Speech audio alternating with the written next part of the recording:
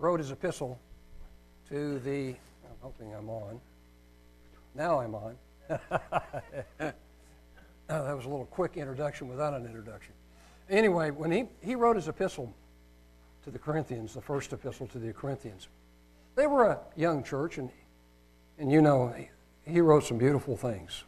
1 Corinthians 13 on the love chapter, and 15 of the resurrection chapter.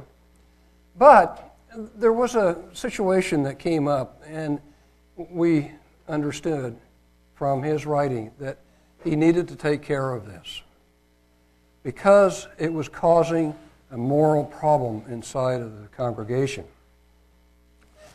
And it's interesting in 1 Corinthians, the 4th chapter, and 18 and 19, and then again, 1 Corinthians 5, verse 2, he uses the word, you are puffed up. You are arrogant. You are, got a lot of air. And so consequently, he had to correct them because it was a very grievous problem, and they were allowing it to happen in their congregation. They were allowing it to go on. They were, it was a situation, you all know all about that, so I'm not going to go into that. And but it seems like he did this on the days of unleavened bread, because he used the example of unleavened bread to bring out something very, very important. And we have it down to this day. We have an example of him correcting the church, but also glorifying Christ almost in the same breath, and giving them a tremendous amount of information about the days of unleavened bread, how it's tied in, and all of that. In that 5th chapter, in verse 6, it says, your glorying is not good. Know you not that a little leaven leavens the whole lump? In that, he's saying a little bit of that sin can completely pervert the whole congregation. A little leaven, it doesn't take much. Put it inside of that lump and it begins to grow and grow and grow.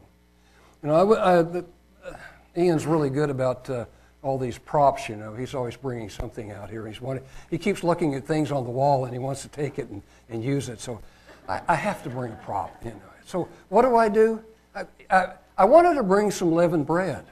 I wanted to show you the difference between, leavened bread and, I figured that's probably not a very good thing to do, especially on the days of unleavened bread. Well, I got to thinking, there was a guy that kept throwing bread out at us at the Feast of Tabernacles. If I can get it out of my pocket, I'll show it to you. I keep these things in my pocket. Anyway, here's my leavened bread. See, squishy, yeah. It's puffed up. It's arrogant, I think. Arrogant, yeah. Your glorying is not good. A little leaven leavens the whole lump. Boy, look how much that thing is leavened. We've all eaten back there. I was going to bring some unleavened bread with me because it was flat. You know how it is. And the only Miriam just makes all of this leavened bread. And she just keeps making. She thinks all the kids are still there. Anyway, I'm glad that she does. It's very good. So anyway, he brings this lesson during the days of unleavened bread. It's a tremendous lesson for all of us to take this in. A little leaven leavens the whole lump. Purge out, he says, therefore the old leaven, purge out the old leaven that you may be a new lump. And I got to thinking about that. This is very interesting. How many of us take part of that old lump every year with us? Instead of getting rid of all of it, we save a little bit of that lump from year to year, and we never get rid of it. He's saying, purge out that old leaven. If you're carrying a lump of sin from year to year to year, this is the time to get rid of that old lump, isn't it? To purge it out, get rid of it, throw it away. Don't take it into next year and the year after, and the year after. As, you know, you look at yourself and, oh, this thing, it just keeps following me. And I have the same problem year after year. And Paul is saying, get rid of it. Purge it out. Get rid of it. Don't take it with you from year to year. And here's another thing that's very interesting. As you are unleavened, imagine, he's telling them, okay, you went in and you did all of the physical work, got rid of the leavening out of your house. For them, it might have been pretty easy. They had the starter and they just threw that out. For us, it means going and finding all of the things that make unleavened bread, or make leavened bread, and getting rid of it. Sometimes that's kind of a chore. Cleaning out cars. And maybe they had carts that they had to clean out. I don't know. But cars are not easy to clean out. I mean, they always have some crevice somewhere with sin. Leaven hides. And then he says, and he ties, which is very interesting, he ties the Passover into the days of unleavened bread. He ties Christ into the days of unleavened bread. It says, for even Christ, our Passover, is sacrificed for us. The sacrifice of Jesus Christ is a part of these days. So, I've always thought, 7, perfection. 7, we take it in. For 7 days, we eat. My wife gets after me because I've notoriously used the words leavened bread every time. Unleavened bread. I'm making sure that I say it. We eat unleavened bread for 7 days. So, if Christ is our Passover, we're taking this in, it's connected, what are we doing? We are taking Christ in on a 7-day period. Shouldn't we take that for the rest of our life?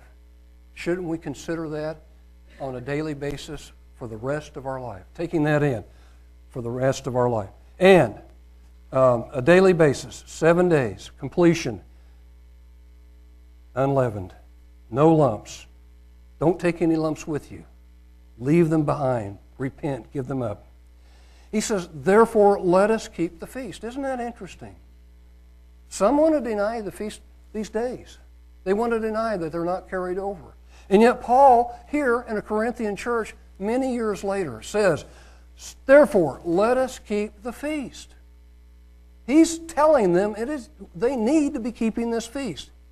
Not with the old leaven, not with that old leaven, neither with the leaven of malice and wickedness. Malice and wickedness. That's the world we live in, filled with all kinds of sin and things. I don't know how many bread is a perfect thing for this time to help us to understand it. We were talking about it earlier. You can't go into the store without seeing leavened products. Cookies on shelves, donuts in the bakery, bread, all of that stuff. 7 days. If you go into a store, what do we see? Leaven everywhere, leaven everywhere, leaven everywhere. What do we see in the world? Sin everywhere, sin everywhere, sin everywhere. These days are perfect for helping us to understand the world we live in. If we will truly understand them in a deeper, more spiritual way, the malice and wickedness of the leavening, Jesus told them that the Pharisees, they had leavening. They were hypocrites. They were doing things that, were not biblical.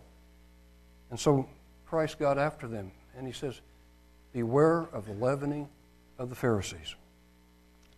But, here's what, interesting, Paul always likes these contrasts. Sometimes they're negative at the end, but this one is negative at the beginning, wicked and malice. At the end he says, but with the unleavened, and the bread's in italics, but it's understood, the unleavened bread of sincerity and truth. What was Jesus? He was perfect. He walked this earth. He was righteous in every way because he died for us. He was our Passover sacrifice. So we see that, and that's what we emulate in our life.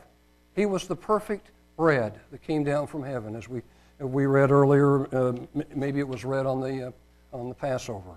I always like to read little parts of John the 6th chapter because I understand that He is that bread. Corinthians were to keep the feast just as we are to keep the feast. Paul was encouraging to observe the feast, to put out whatever sin was in there. They had to put that man out. They had to put him out. Paul said, put him out. You know, that flesh might be ruined, that the spirit might, he might come to his own senses again, and he might repent, and he might come back. And I think he did. I think that's what I've understood. So on a spiritual level, is there an old lump of leaven inside of us that we could purge out and not carry past these days? Think about that and put that old leaven out. Put on that unleavened, our Passover, Jesus Christ.